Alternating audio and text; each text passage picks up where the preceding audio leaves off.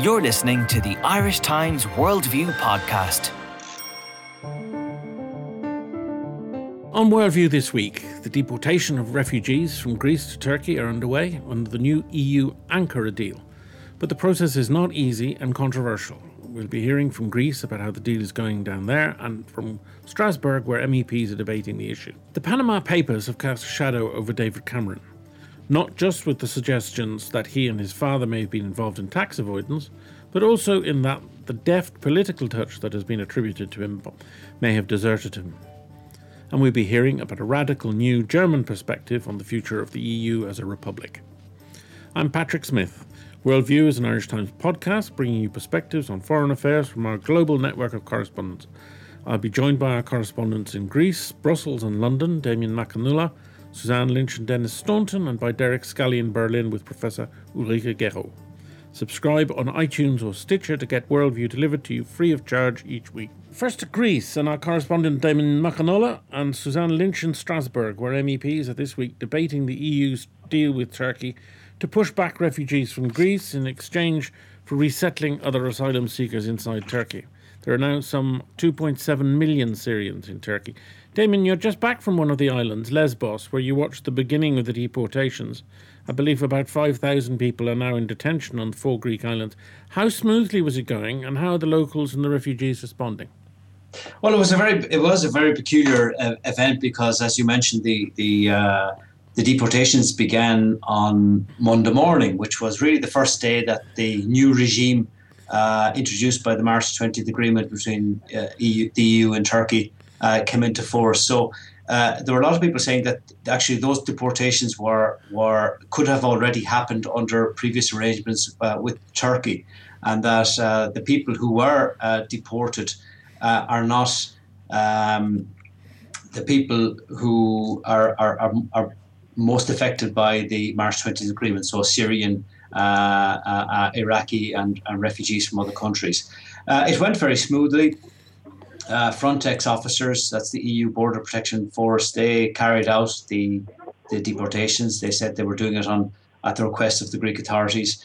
The breakdown of the 202 people who were first sent on Monday, again, mainly from countries like Pakistan, Bangladesh. There were Sri Lankans, Nepalese, and people from some African countries. So what we didn't see on the Monday morning, or we haven't seen yet, are really the difficult cases. One of the Frontex officers, our spokespeople, did say that at the port on Monday, that the people sent back initially were so-called easy cases. But we didn't see families, for example. There weren't many women among those sent back. So that potentially is to come, and I think that's when it's going to get more difficult. But there've been reports in some of the press about some of the refugees threatening suicide if they're deported, and some 800 inmates broke out of a detention facility in Chios last week. Yeah, I mean, there is a lot of frustration within the camps, and I think the frustration, a lot of it comes from the lack of information being provided to the people in there. I was up at the camp in Lesbos on Sunday night, the evening before the deportations, I should say, and talking to people through the fence when it was possible, because the police aren't too keen on anybody talking to the people behind the wire. As a journalist, you end up answering more questions than actually fielding them. So, they were asking me what was going to happen to them. So Syrians were saying whether they could theoretically be deported. Afghans were wondering why were they being discriminated against. This is how they see it compared to Syrians. So inside the camps, there is a lot of frustration, and that is very much fueled by the lack of information being given to them by the authorities. There's lawyers have complained about difficulties in accessing the facility. So this is and this lack of information is also a problem more widespread within Greece among the 50,000 or so refugees and migrants who arrived before the deal.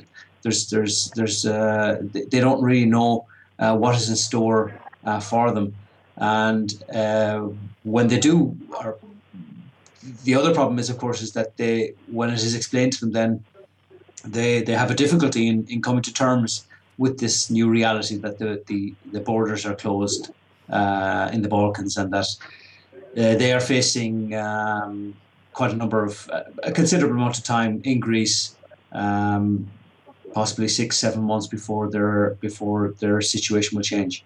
And the whole operation is predicated on a massive fast tracking of the asylum application system, and is that happening? Well, it was supposed, as I said, this was all supposed to kick in on the Monday morning, the morning that the deportations began. But it quickly turned out that the staff from the European Asylum Support Office hadn't arrived. They got down to work on Friday, and one EASO, this Asylum Office Support Office official, told me that they had 70 people on the ground in Lesbos. So that would mean that it would take at least 60 straight days' work to process the 3,000 or so people in the camp in Lesbos. And there's a lot of questions being raised about what this new procedure will involve, because as the EASO explained, they will now be making an assessment on accessibility of each asylum applicant, and that basically rests around the question whether there's a legitimate reason for these people not to be sent back to Turkey. So individual applicants will have to prove, and this is what's been said, that they'll have to prove that there's a serious reason why they should not be sent back to Turkey, and that possibly could then allow them to seek asylum in Greece. I mean, part of all of this, though, is based on the idea that Turkey is a safe place to send them back, but there are a lot of concerns about the legality of the overall operation, and indeed in the implementation. I gather 13 asylum seekers were allegedly deported from Chios by mistake on the first day. Is there much discussion there about the legality of the process? Well, there is certainly among human rights groups and NGOs who've been working with the refugees and migrants over the last few months. They have raised these questions, and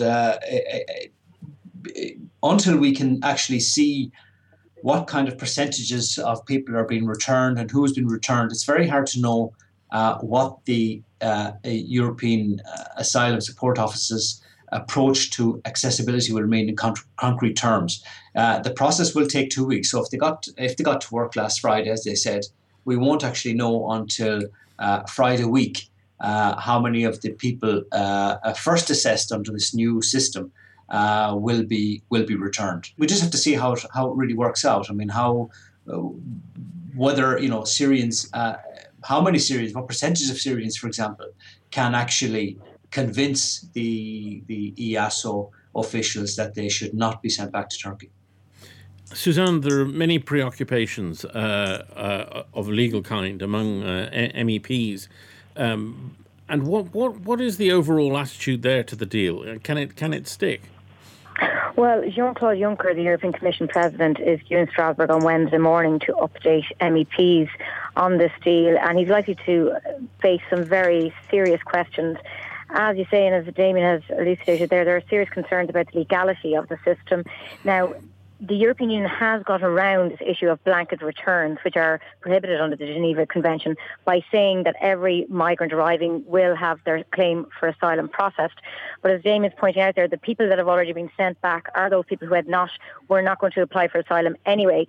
So really, where this gets tricky is when those people start taking part in this system, and whether the Greek authorities can deal with that backlog.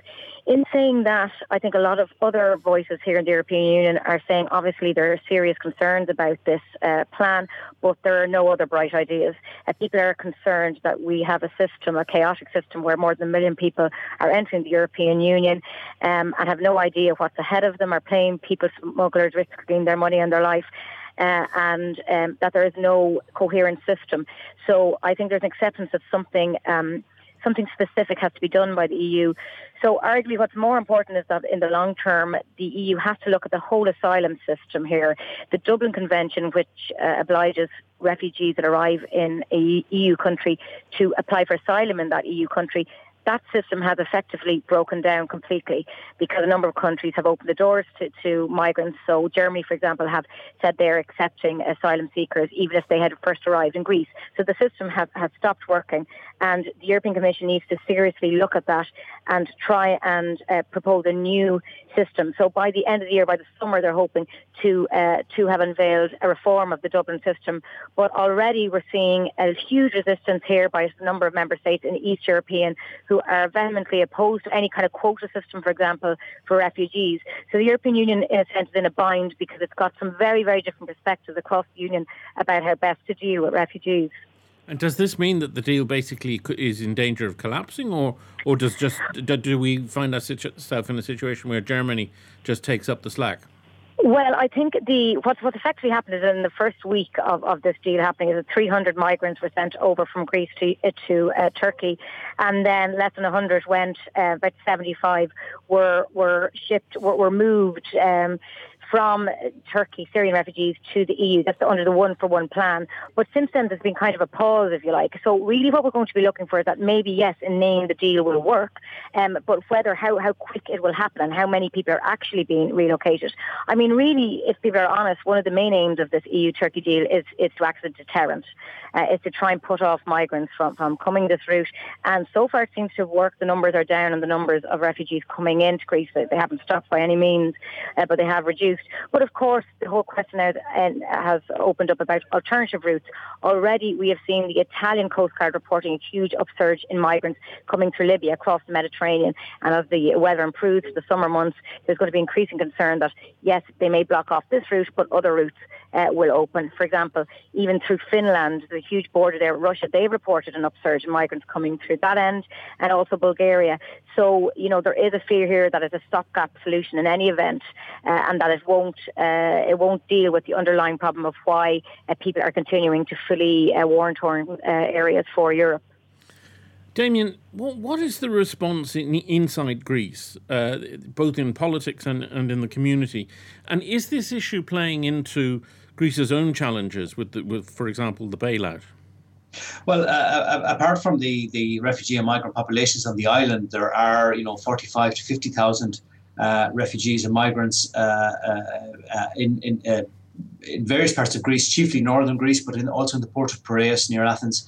These are people who arrived before March 20th. So the authorities are now faced with the task of trying to accommodate these people in camps. The Greek army, the Greek military has erected about 20 to 25 camps around the country. Conditions vary among those. Some of them are model camps. Others lack hot water and various other essential facilities. So the government is faced with a big task of trying to encourage the people who are in Piraeus. There's about 4,000 or 5,000 people in Piraeus, encouraging them to leave the terminal buildings where they have. Some of them have been for 40 or 50 days to go into camps. And then there's also the problem on the northern border with Macedonia, where there were clashes over the weekend, where some of the 15 or so thousand refugees and migrants at the border try to break through. The government has a big task in trying to resettle these people. And has it become a matter of political controversy in Greek politics? Well, hugely, because at the weekend we had there were those clashes on the border. Police from the northern state of Macedonia fired a huge amount of tear gas and rubber bullets at the migrants. There were claims that some of the Macedonian officials entered Greek territory, so that's a very, very sensitive issue for Greece, because Greece is at loggerheads with the northern state over its name. That's an ongoing dispute that has gone on for almost 3 decades. Internally, yes, it is. The government has a huge task in its negotiations with its creditors. They failed to produce an agreement today, and they've been put off for meetings have been put off for another few days. So the government has, quite a tall order on its plate. It's trying to deal with the creditors, and it's also trying to get to grips with this with the huge refugee and migrant in accommodating the 50,000 or so refugees and migrants who arrived in the country before April 20th. Thank you very much, Damian and Suzanne. It's been a bad couple of weeks for David Cameron, most particularly because of his mishandling of the Panama Papers revelations that his father used offshore companies to stash earnings. It took 5 days for Cameron to admit he had benefited. His credibility and competence have both taken a hammering, on top of which he's had difficulties with the Tata pullout from Port Talbot, the resignation of Ian Duncan-Smith, and the Brexit campaign. Denis, Cameron came out fighting yesterday, trying to shift the focus to Labour, calling for the British politicians to open up their own personal finances. More of that is apparently to come. And he is insisting, after all, that he's an international champion of the anti-tax evasion campaign and announced a new register for the Dominions. Is he getting through this? Is he coming out on top of it? I think his performance in the House of Commons on Monday was very effective, partly because he's a very good performer on these occasions, but also because some of his critics probably overplay their hand. There were two elements to the story of his tax affairs. One was that his father, Ian Cameron, who was a stockbroker who died in 2010, had run an offshore investment fund, which was mentioned in the Panama Papers. And as you say, it took David Cameron quite some time to acknowledge that he actually had at one stage held shares himself in this offshore investment fund from 1997 until he sold them just before he became Prime Minister, sold them in 2010. And now there's no suggestion by anybody that actually that there was anything illegal or that there was any, that David Cameron didn't pay his fair share of tax or indeed his proper share of tax, shall we say. But nonetheless, the information did seem to have to be dragged out of him. And so that made him look a bit shifty. So what he did then over the weekend was that he decided to publish a summary of his tax return, and in that tax return, there was information about two payments of £100,000 each from his mother to David Cameron, and she appears to have been doing something that quite a lot of people do when they're planning their estates, which is that they give money early, and if his mother survives 7 years after this gift is given, then he won't have to pay inheritance tax on it. And so once his critics started to go criticize him over this, he then found himself on rather safe terrain where Conservative MPs and Conservative supporters are, because he found himself going out and defending the right of parents to pass on wealth to their children. And that's something which was able to bring the Daily Mail with a full-page editorial demanding that he should defend inheritance and, in fact, go on and abolish inheritance tax altogether. And it also meant that his Conservative backbenchers, many of whom don't particularly like him at the moment because of the European referendum, nonetheless found themselves cheering him on. So I think that he did probably do himself rather a lot of good yesterday. And the hope now on the part of the government is that while some of the senior people in the government and in the opposition have published their tax returns, that they want it to stop there, because quite a lot of MPs are rather uncomfortable about the idea that this would suddenly lead to a great flood of transparency, and they don't want everybody to have to do this. And of course, what the politicians have been saying is that if politicians are going to have to do it, then maybe the journalists, for example, who are calling them to account, maybe they should start publishing their financial details too. Are you going to publish your offshore accounts? I'd be happy to if I had any. Happily, I have none whatsoever. The Guardian says that he may have convinced MPs yesterday, but the public is another matter. Yes, although I think that the public, in a way, probably finds itself feeling a number of different things. One is that it's reinforced the idea that David Cameron is a very wealthy, very privileged person, as indeed is George Osborne, his Chancellor of the Exchequer. But at the same time, I think that most people don't believe that he actually has done anything particularly wrong, apart from being, as I say, a little bit shifty about it last week. But this sense of him being unlike other people, the sense of him being a bit out of touch, the idea that it's a very normal thing for your parents to be able to give you a present of £200,000, before you actually inherit the rest of your inheritance, is something that obviously most people in Britain couldn't identify with, because they're not going to see anything like £200,000 as a gift from anybody. And so I think that does reinforce this sense that he's perhaps not in touch with ordinary people. But that's something that was there all the time. I think, though, to go back to what you were saying in your introduction, this actually is just the latest in a series of setbacks, and that you had a mishandling of the closing of or at least the sale of this steel plant in Port Talbot in Wales, a mishandling of a whole series of different elements of policy, including some stuff that went on in the budget. There was the resignation of Ian Duncan Smith, and all of this can serve to undermine David Cameron's authority. And that's something that is really obviously very important for a politician at any time. It's particularly important for David Cameron now, as he's really leading the campaign to keep Britain in the European Union. And David Cameron's authority is such a huge part of the case for remaining in the European Union that it would be quite damaging to that campaign if this undermining were to continue, or if you were to have too many more setbacks in the next few weeks. Yes, indeed, that's what I was going to ask you about next. And where is the polling at the moment in terms of the Remain versus Brexit? The polls mostly show them pretty close. But having said that, if you look at all of the polls over the last few weeks, you will find that almost all of them show the Remain side ahead. Now, it varies as to how much they're ahead. Online polls tend to show them closer. Polls conducted by telephone show the Remain side with a bigger lead. Having said that, there's a certain nervousness. There's nervousness on both sides, actually. That the Leave side are very divided. They don't like one another. And if you meet any of them, they'll all complain that other elements of the Leave campaign are making sure that they're all going to lose. So they're a bit gloomy about their prospects. But there is some anxiety on the Remain side as well, that their campaign isn't very exciting, that there's no passion, that nobody is, or very few people want to stay in the European Union because they like it. It's just really because they're afraid to leave. And that there is also this fear that a lot of the younger people that the Remain campaign will need to win the referendum, that they just mightn't be motivated to turn up.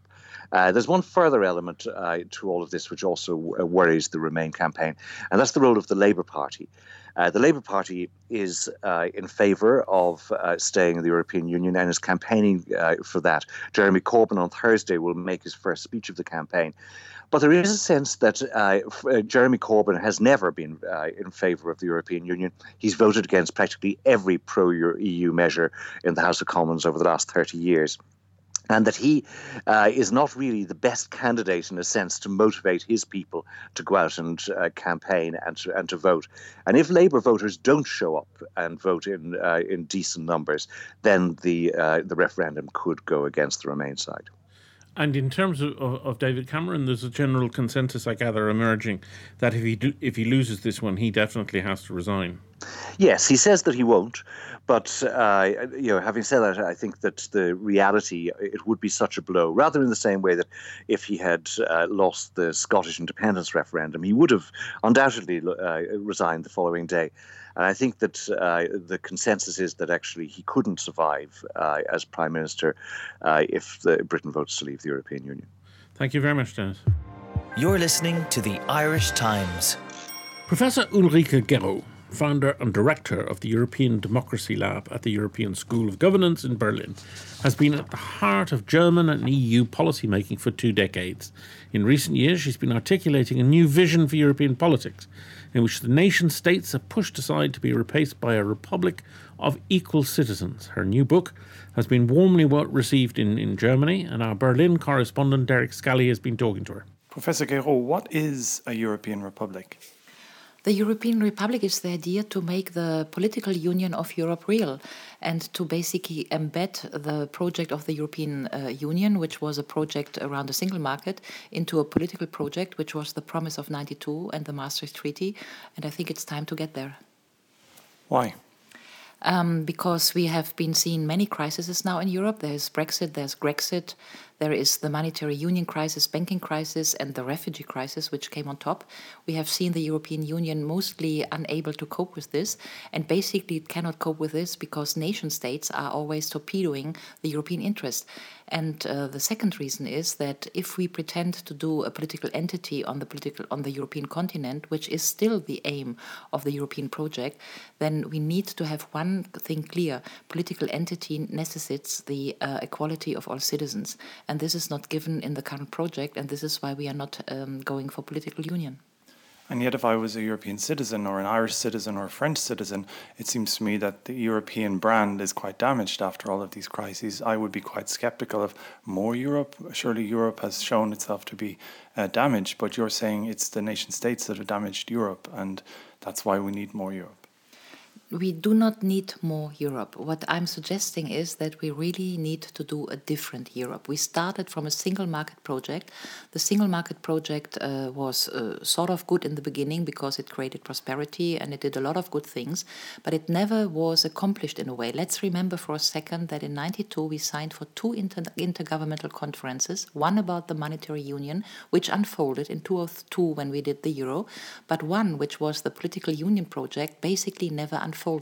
We had a couple of constitutional projects which all failed, and what we never reached is a situation where we have a transnational European parliamentarism, a real ownership for citizens, and we do not have a system which basically guarantee protection for the citizens, because we always play a market more or less against the citizens, but beyond that we do not allow equality for citizens, meaning voting equality, tax equality, and simply equality in front of the law.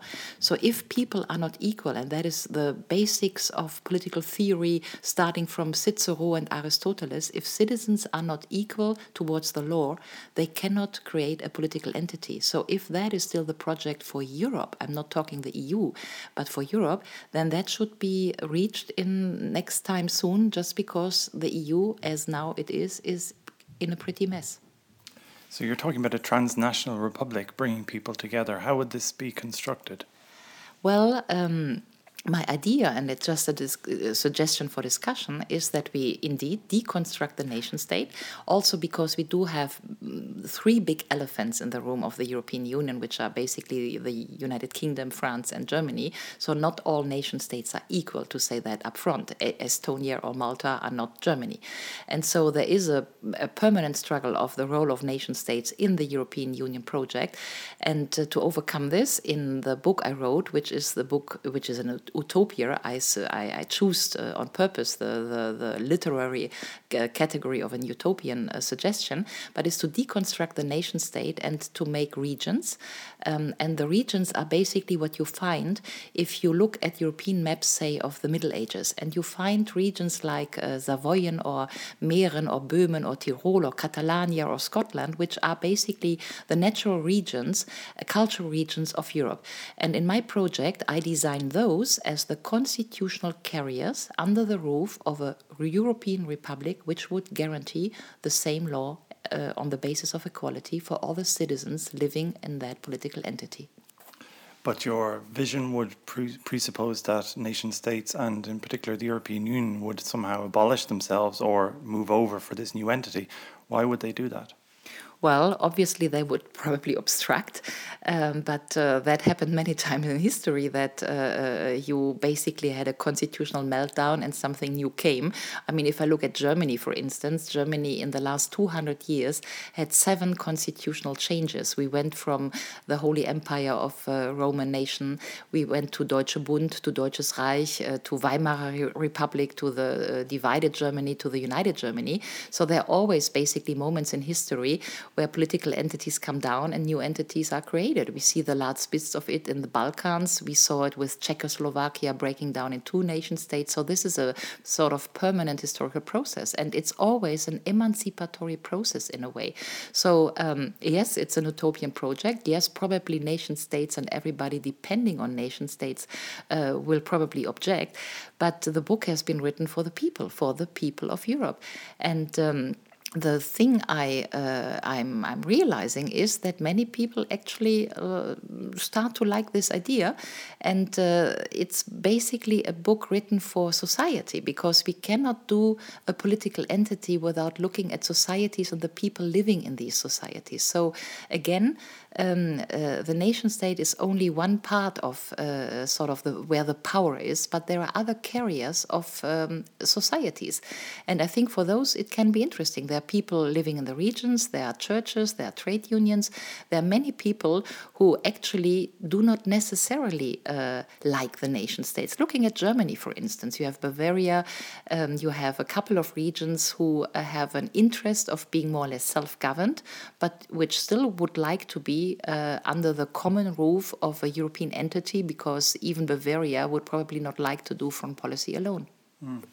You spoke about something new coming from something that's difficult, but the history of Europe, in particular the history of Germany, has shown things have to get a lot worse than they are at the present in Europe before things get better.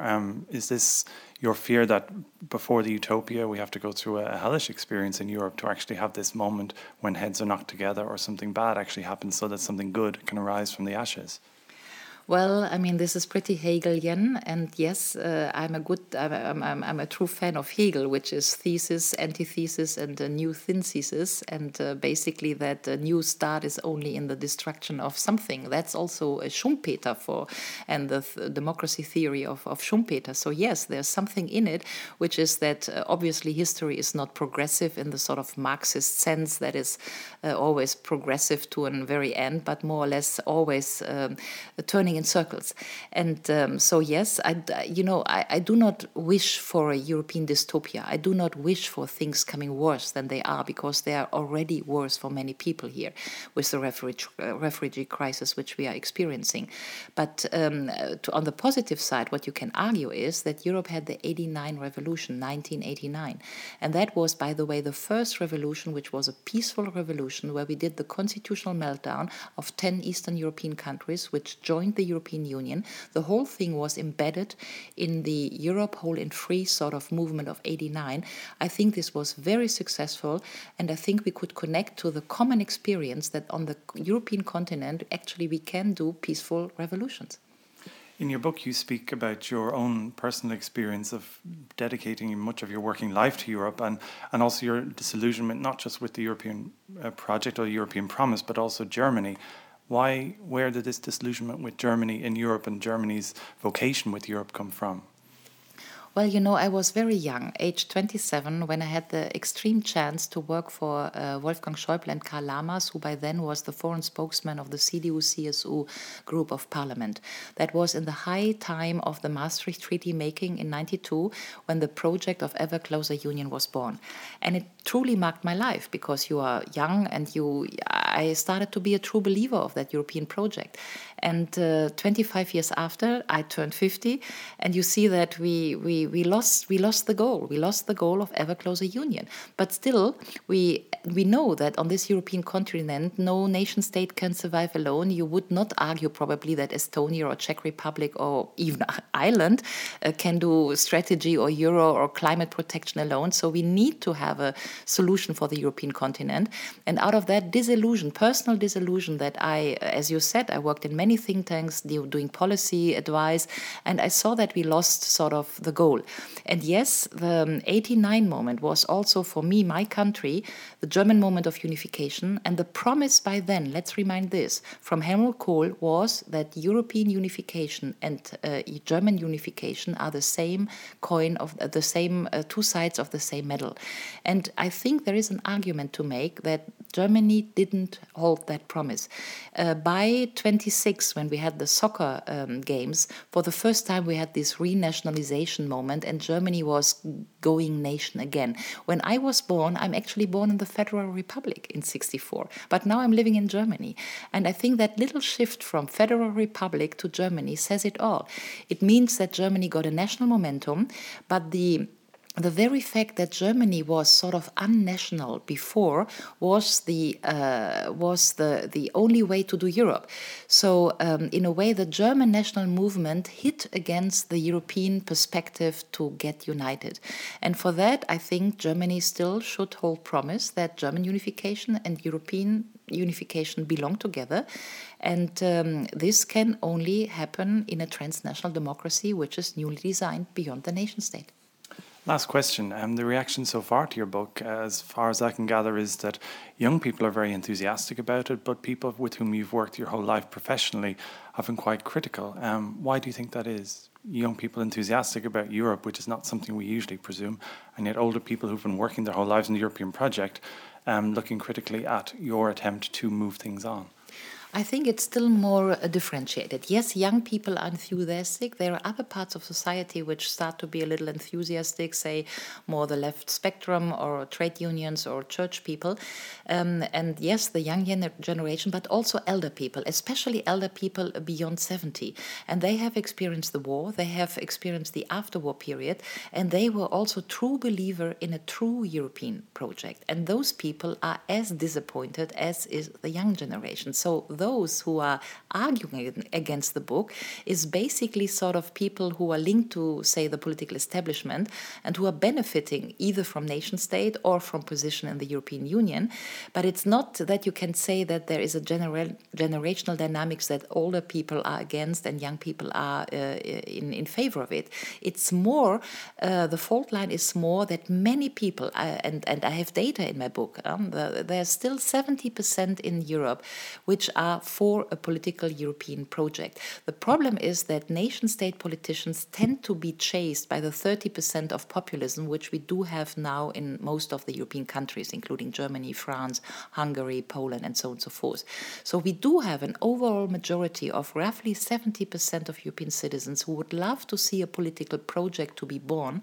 And against that, there's more people who are working in the current system who obviously are a little bit, shaken up by my ideas. Professor Ulrik Guerot, author of Why Europe Needs to Become a Republic, thank you very much. Thanks to Damian Mac Con Uladh, Suzanne Lynch, Denis Staunton and Derek Scally, to our producer Declan Conlon, and on sound Rob O'Sullivan. Subscribe on iTunes or Stitcher to get Worldview delivered to you free of charge each week.